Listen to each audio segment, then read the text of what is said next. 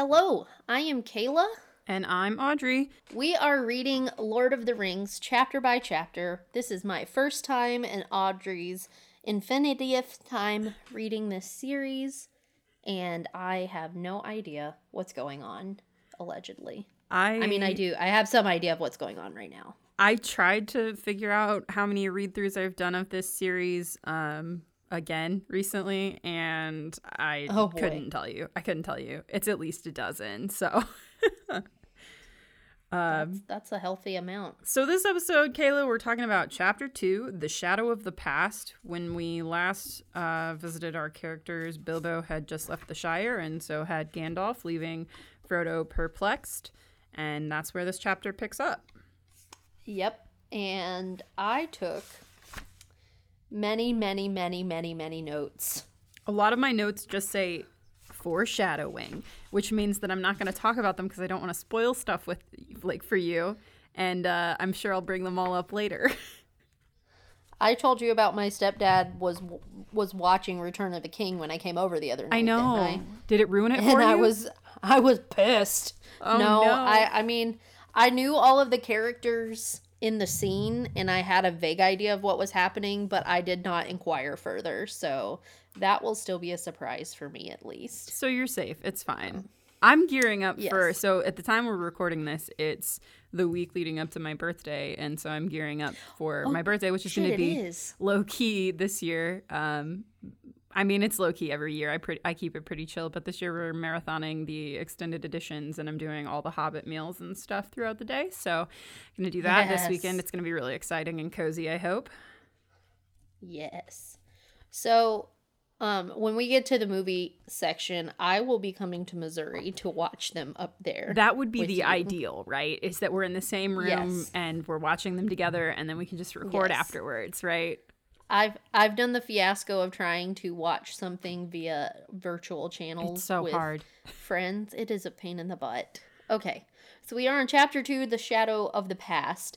Yes. The very first note I have is, so Bilbo disappeared at the end of the last chapter, and Frodo lives his life very similar to how Bilbo lived. He keeps throwing the birthday parties and such. Yes. So Tolkien starts off this chapter by establishing that Bilbo becomes a legend in the Shire, known as the Mad Baggins, who vanishes in a bang and a flash and reappears with bags of treasure.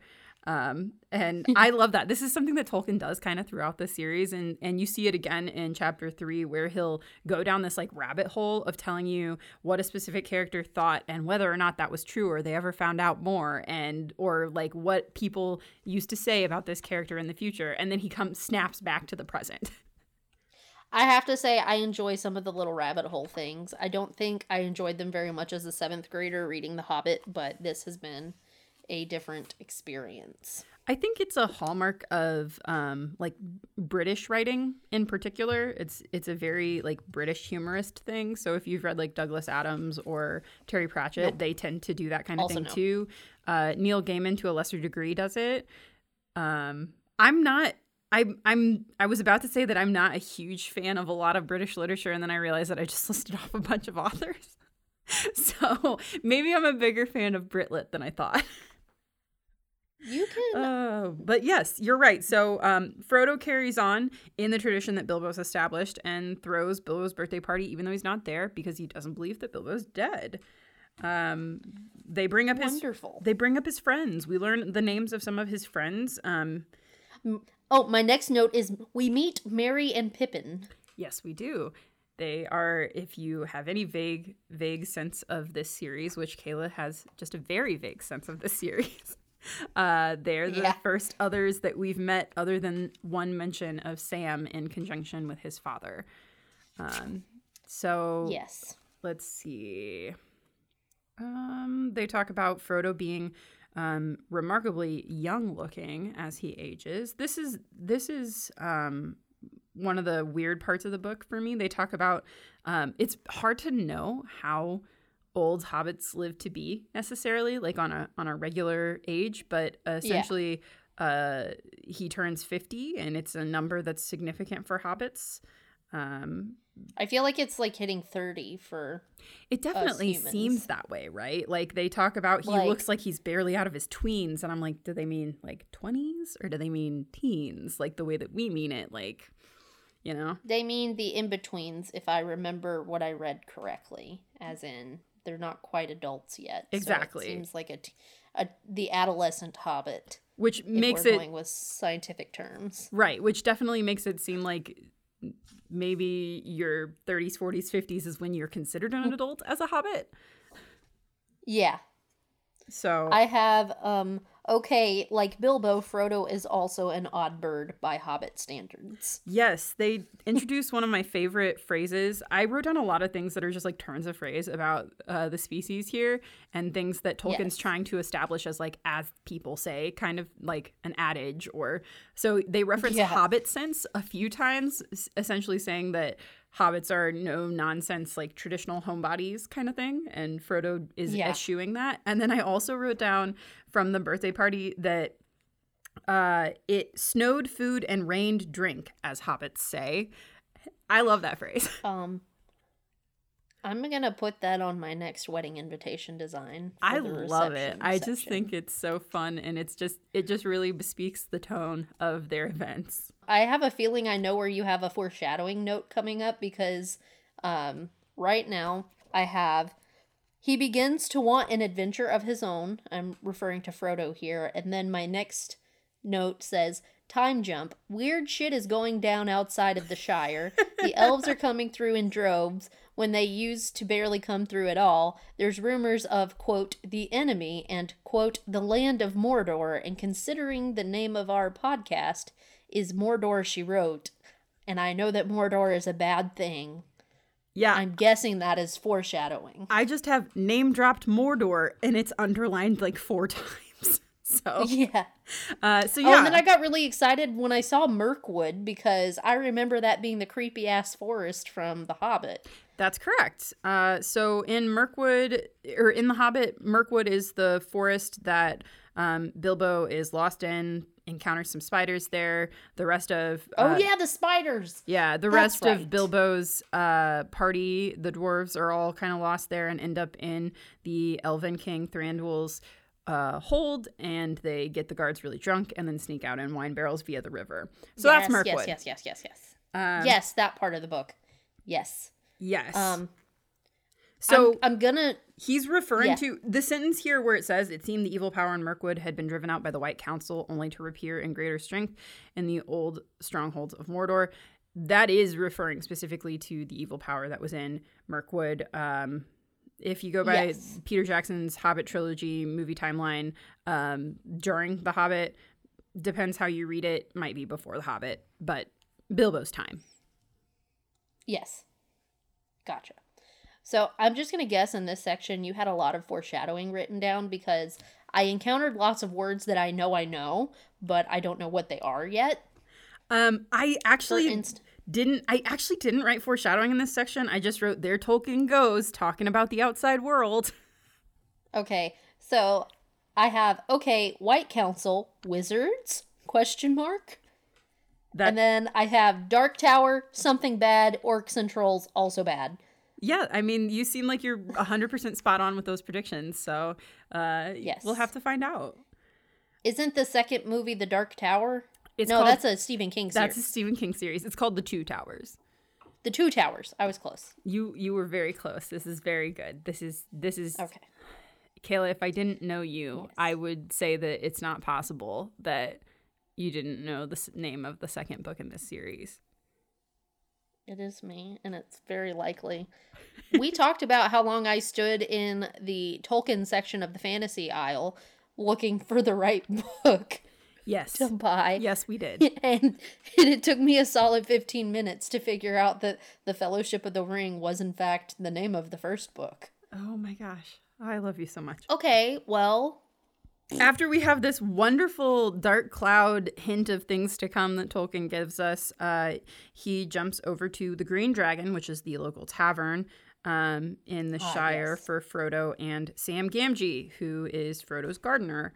And Sam's Yes. talking stories and gossip with some of his other fellows. So tangent here. I went to the Green Dragon in New Zealand, the set from the movie that they built and they still have there. And I have like a hand tossed mug, ceramic mug, I guess, that says the Green Dragon, and it's just very adorable. And I wish that it was real. It was really nice, giant fireplace. I feel like that's a missed marketing opportunity to have that as like an actual functional tavern on the set piece over there. It is. Like, you can go in and get food and drink. It is. We did, yeah. So, but the main thing is that it's like part of the Hobbiton tour. So, like, outside of the operating hours of that, you can't go. But it was really nice. It was very fun, and the food was really good. Fancy. So, that was great. But so this is one of the sections where I wrote foreshadowing, but I'm not going to tell you what I wrote it about because it'll ruin everything. I have notes about this whole section. Tell me. So Ted is having the conversation with whoever the other person was. Name escapes me at the moment. Sam? Well, I thought Sam was just sitting there listening. He talks once or twice. No. He does. So Ted is pretty much of the opinion that all of the information that's coming from the elves and the other beings that are traveling through the Shire, that it's all rumors and nonsense, and Sam is like, I don't know about that. Why do I have this note written down? Gandalf was thinking of a spring nearly 80 years before, when Bilbo had run out of Bag End without a handkerchief. Oh, sorry. That was the only note I had for the tavern part. No, that's that okay. That quote is for the next section. So the tavern part, yeah. So Ted is basically says Bilbo and Frodo are both a little bit crazy, and Sam's like, no, I don't think so. And we find out that Sam is good friends with Frodo. I also wrote down Hobbit classism here because there is some implication that like Sam and Ted are like the working class, and whereas like Bilbo and Frodo are presented as like having money and living the life of a bachelor with no apparent job. And that's something that comes up a few times before we leave the Shire here. So yes, I also noticed that in the writing itself, Sam and Ted have a bit of an accent, like a bit of a different accent. Yeah, like they're written in a dialect. To write them. Yeah. Yes. And I noticed that. Put that English degree of mine to use. That's what it's for, right? Reading books and doing podcasts about them. And torturing high schoolers. Absolutely. So I know why your Gandalf note is there. It's because Gandalf shows up. He's been gone for 3 years, which is a long time. Yes, he has. And then he came back for a brief visit, and then he left again, and then he was gone for another 9 years. So that's 12 years in total if you're counting that Gandalf's been away doing stuff from the Shire. And with Frodo turning 50, that puts him at 38 when we last talked about Frodo. Just a little fun math for you. Just a little fun math that I wouldn't voluntarily do for any other reason. If I had a nickel for every time I wrote the word time jump in my notes collectively at this point. And then I affectionately referred to this as the info dump chapter. It is. And it's mostly delivered by Gandalf in giant swaths of dialogue. And the next few sections of my notes are me explaining things to myself, like making note of them so I will remember. Because this is a dense read, as we have discussed, and there's a lot of details to remember. And I have not spent my entire life studying the lore of Lord of the Rings. So. Well, I'm just going to say one thing, and then I'm going to hear what you wrote down for this section, what you learned and what you retained, and we'll just go through it. But the one thing I will say is that before we have just like so there's a break in the text between Gandalf's arrival and between when he and Frodo are actually speaking. And I just wrote, Frodo is too polite to tell Gandalf he looks tired. I did make note of that. I thought it was funny. I thought it was great. So let's hear it, Kayla. Let's hear all this information that Gandalf's about to lay on us. Yes, so I'm going to take a side trip real fast, and I believe this is one of the sections. Gandalf reveals some information in this section that is also part of one of the edits of The Hobbit, so I had a vague inkling of some of this stuff. Yes, there are things that Gandalf refers to in this chapter that specifically refer to a few things from The Hobbit. Yes. Okay. Here we go. So it said, my first note for this section is time to find out what the hell is wrong with this ring. Because as we discussed in chapter 1, ring bad. Correct. The ring was made by elves and corrupts mortals. Eventually it makes you go completely invisible and consumes all of the good in you. How am I doing on that note? So there were some rings made by elves, but the Great Ring was made by Sauron himself. Correct. And I get there. You got it. Okay, keep going then. Gandalf explains how the ring corrupts. He suspected something was up during the Battle of the Five Armies. He wanted to ask Saruman the White, which I'm guessing is head of the Wizard Council. Yes. Because he has studied the ring. He has studied the ring lore, but he also sounds like kind of an asshole. These are my actual notes that I'm reading. I mean, that is pretty accurate to what he says. Gandalf got worried at Bilbo's birthday party and decided to research the effects of the ring, and that explains a lot of his absence. 12 years of studying. Prior to this. Yes. I also know Saruman's name, and I know that that is not a good thing. All fair. Okay. So it's not only the ring, it's the ring. I have that written in bold and underlined, and it gives the Dark Lord his power, and he was weakened when he lost his ring, but there's still the possibility of him getting it back. Again, ring bad. And this is also the point where I note that Sauron is the Dark Lord. Correct. Because I will forget that. It's important to note. Basically, at this point, I have figured out that all the rumors were true from people passing through the Shire, that Sauron has risen again, and he has gone back to the Dark Tower of Mordor.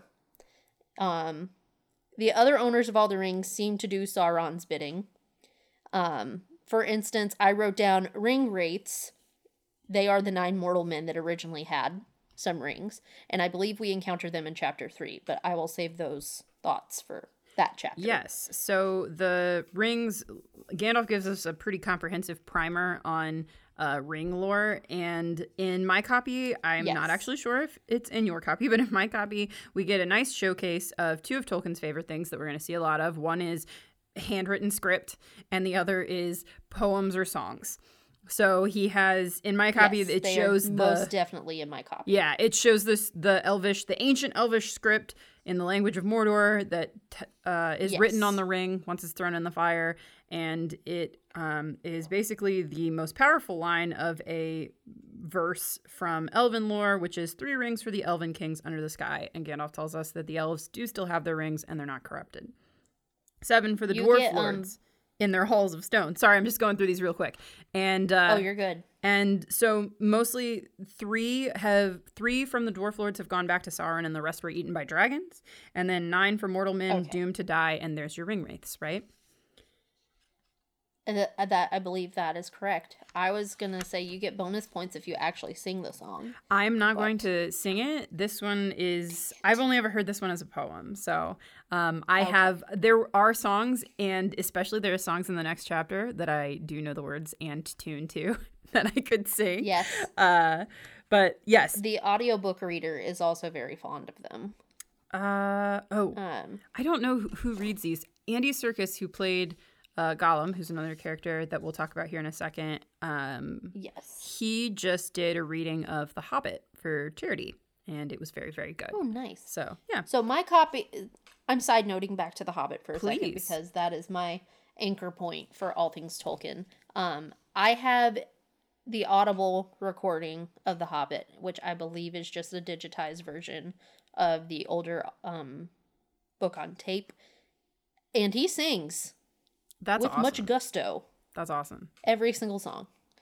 There's a lot of them.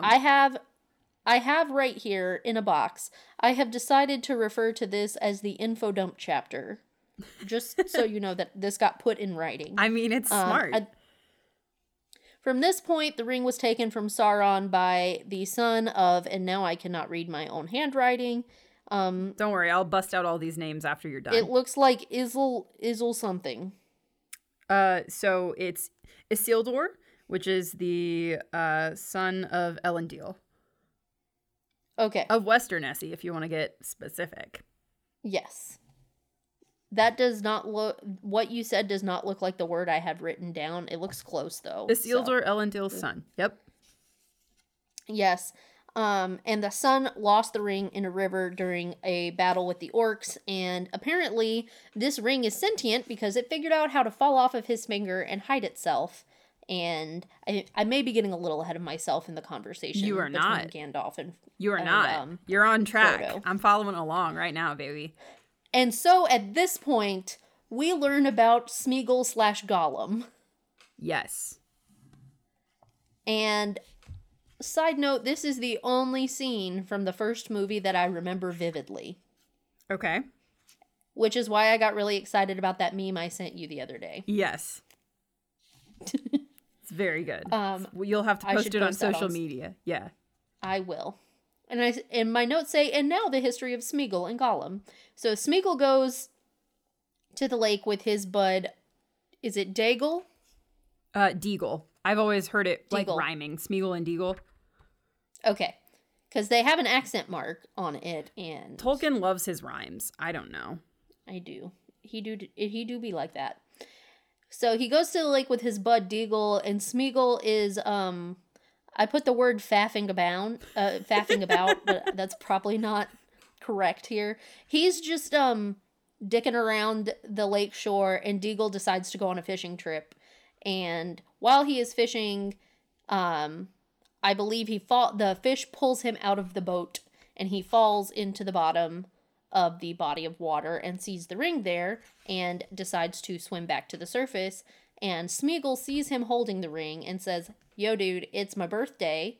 Give me the ring." And Deagle says no. So like any rational adult, Smeagol decides to strangle him to death and take the ring for his own. That's pretty accurate. That's an accurate summation. The next thing I have right here is take a shot every time Frodo asks Gandalf, "What do you mean?" Oh gosh, you would be very drunk.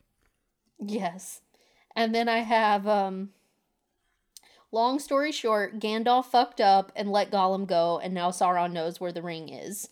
So I'm getting a little ahead of myself, but no, basically there's like a 6-chapter break where Gandalf's like hemming and hawing around how long he followed Gollum and to where and what happened to Gollum afterwards and how he found out what happened afterwards. So that's long story short is the right thing to say there. Yes, he tracks down Gollum and gets the rest of the story from him. And this is where we find out that the ring can only be destroyed in the cracks of doom of, I'm not going to try and pronounce it, Aruadrin. but it's the Fire Mountain. Yeah. One more time? Hang on. I'm going to read my phonetic pronunciation that I wrote down. Is it Orodruin? Orodruin, yes. Okay, look at me go. I need to get like a buzzer sound every time I pronounce a new word correctly. Yes. So this big long story about Smeagol and Deagle and Gollum, I only wrote a couple things, but I did like underline a few lines. So the first thing I wrote is that Gollum used to be a hobbit. That's something that Gandalf makes very clear. And that there's and Frodo gets pissed about it. Oh, Frodo's real mad about it. And there's one of my favorite quotes from this book is after Frodo says, "I don't understand why you and the elves let Gollum live after all that he's done. He's just as bad as an orc. He's an enemy. He deserves to die." And Gandalf says, "I dare say he does." And then this is what I've underlined. "Many that live deserve death, and some that die deserve life. Can you give it to them? Do not be too eager to deal out death and judgment." So Gandalf's basically Gandalf's basically just like, Gollum might still have a part to play for good or ill. We don't know. I don't regret sparing him, blah, blah, blah. Also, somewhere in this story, Gandalf makes some sort of hint that Gollum could be redeemed because hobbits are so resilient and Gollum is like hobbit or hobbit adjacent. So he makes that implication here. Yes, and I'm going to guess based off of what I know of narrative structures and heroes' journeys and character arcs that Smeagol's going to get his chance. You don't have to confirm or deny. I will not confirm or deny. But Okay. also, we get another name drop here. I don't know if you noticed this one, Kayla, but Gandalf, when he's like hemming and hawing about how he eventually found Gollum again, he name drops Aragorn as the greatest hunter in the area. I did indeed. I am aware of Aragorn and who he is because of that one scene that I saw in The Return of the King. Yes. So, not to beat around the elephant in the room right now, but I have an inkling what becomes of Aragorn. That's probably for the best. Yes. Another interesting conversation in this chapter is, I think it's that same bit where, what's his face? Frodo is telling Gandalf that he should have been killed. He being Gollum should have been dealt with or killed. Yes. And, they're discussing what to do with the ring. Like, it can only be destroyed in the Crack of Doom. Yes. The Crack of Doom. And he's like, Gandalf, why don't you do it? And this, in my brain, had always been one of the big plot points, like plot holes to me when I was reading The Hobbit, because I knew the bit about the ring, like being the capital ring. And Gandalf answers the question for me here. He says he can't destroy it because the power of the ring would be too tempting and would corrupt him too much. But somebody like, I don't know, Frodo, may be able to do it because of the resiliency of hobbits. So. Yes. There's also a very plain demonstration where he asks Frodo to throw the ring into the fire right now, and Frodo can't do it. Like, the ring ends up back in his pocket, and he's not really sure how, so it's clear the ring is manipulating him. I also wrote down at this part, in quotations, "you aren't special," because Gandalf essentially says, I don't know why the ring came to you. I don't know if you're the guy for this job. It could have come to anyone. It could be anyone, but you're the one who has it. So here we are. And I was just like, what a start. What a start to Frodo's journey.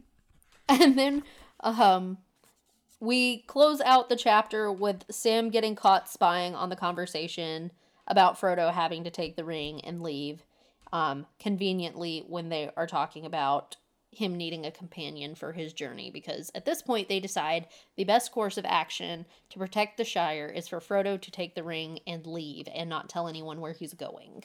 Yes, and Tolkien use some subterfuge. Tolkien actually foreshadows that Sam's going to be going with Frodo throughout this chapter. Early on, when Gandalf and Frodo start talking, there's a section that's ended by saying they could hear Sam's shears under the garden. Yeah, and then as we go on, he makes a note. He stops hearing the shears because because he's listening. He's eavesdropping. I love Sam's smartass remark about Bag End not even having eaves. Just cracks me up every time. Oh, that's good. But yeah, that brings us to the end of chapter 2, and Sam's overjoyed and thinks that he'll probably go see the elves with Frodo, because that seems like something that might happen if they're leaving the Shire, because apparently the elves live everywhere but the Shire. It is true. So I got to the end of the chapter, and I had a lot more thoughts, obviously, on this chapter than I did with chapter 1. And that's mainly because we get what we call the call to adventure in this chapter. I've been spending a lot of time with 9th graders talking about the hero's journey. So my brain is going to be in that mode probably for the next few episodes on this. It's a good book. I know that a few more hobbits end up going with Frodo on his journey, and I'm wondering if Gandalf is going to just randomly show up with a big party of people like he did at the beginning of The Hobbit for Bilbo. I guess that remains to be seen. Yeah. I also have that I feel like all I really still know about Frodo at this point is that he is a little different than the other hobbits with his love for adventure and excitement. And I can tell he cares greatly about his home enough that he's willing to leave it, like, Yeah, to protect the people that live there. I have a quote underlined, actually, that perfectly encapsulates that. So this is the difference between Frodo and the other hobbits, right, is that he's willing to go adventure and even wants to go adventure. And he says, when Gandalf asks him what he would do and whether or not he'll go, Frodo says, I feel that as long as the Shire lies behind, safe and comfortable, I shall find wandering more bearable. I shall know that somewhere there is a firm foothold, even if my feet cannot stand there again. Buddy. It's so sweet. It's really good. It's a really nice sentiment where he's like, you know, maybe this is the opportunity I wanted, and it'll be nice to know that my home is safe. Yeah. The character I felt the most for during this chapter, I think, is Gandalf, but that's because out of everyone, I've spent the most time with him across, like, this is now my second book with him. He's the consistency for you. Yes, and I felt so sad for him because Frodo just notes how, like, tired and old he looks and how, like, visibly weary he is. So that lets me know, as the inexperienced reader, that whatever is coming is a big enough deal that somebody who doesn't worry normally is worried about what is coming. Yes. It's definitely a palpable kind of panic written as the last part of my notes for this chapter. Whew. Yeah. Any predictions for chapter 3? Where do you think we'll go? I know we've already read them at this point, but well, 3 is a company, so I'm guessing a third person is going to join Frodo and Sam on their adventure. Sounds like that is not Gandalf. Sounds like an educated guess, Kayla. And yes, I mean that's really it for this chapter. So also that Frodo is probably going to leave the Shire. If we want to just go for the low-hanging fruit right there. I mean, that seems pretty evident. I think that's a safe guess. Yeah. Yeah. It also interests me that Frodo has never put the ring on. He has not. He wears it on a chain because he says that Bilbo often found that it would change size. And so that's how it slipped off of Isildur's finger in history, and that resulted in Isildur getting killed because when the ring's not on your finger, you're not invisible. It do be like that. It do. That's it for this episode, though. You can catch us on what? Twitter? Just Twitter? I don't remember. Twitter, Instagram is coming. It'll probably be up by the time this episode is posted. Okay. I need to remember what our email is because I know I have an email address set up for this. Mortar She Wrote Pod, maybe? That's what we are on Twitter. Yes. If there are changes to be made, I will include it at this point. But yeah, send us your messages, send us your feedback, tweet at us, send us pictures of your Tolkien love or your crackpot theories if you have them. Don't spoil it for Kayla. We appreciate crackpot theories. Please include a spoiler warning, just in case. Kayla, did I tell you about the super gay fan fiction I've been reading about Sam and Frodo lately? I can only imagine that it exists, but no, you have not. It's fantastic. It's by Molly Ostertag, and I will probably tweet about it once this episode's out. Yes. Awesome. Well, that's all she wrote. Yep. I don't know. We're probably going to try out a few sign-offs before we get it. Until next time. Until next time.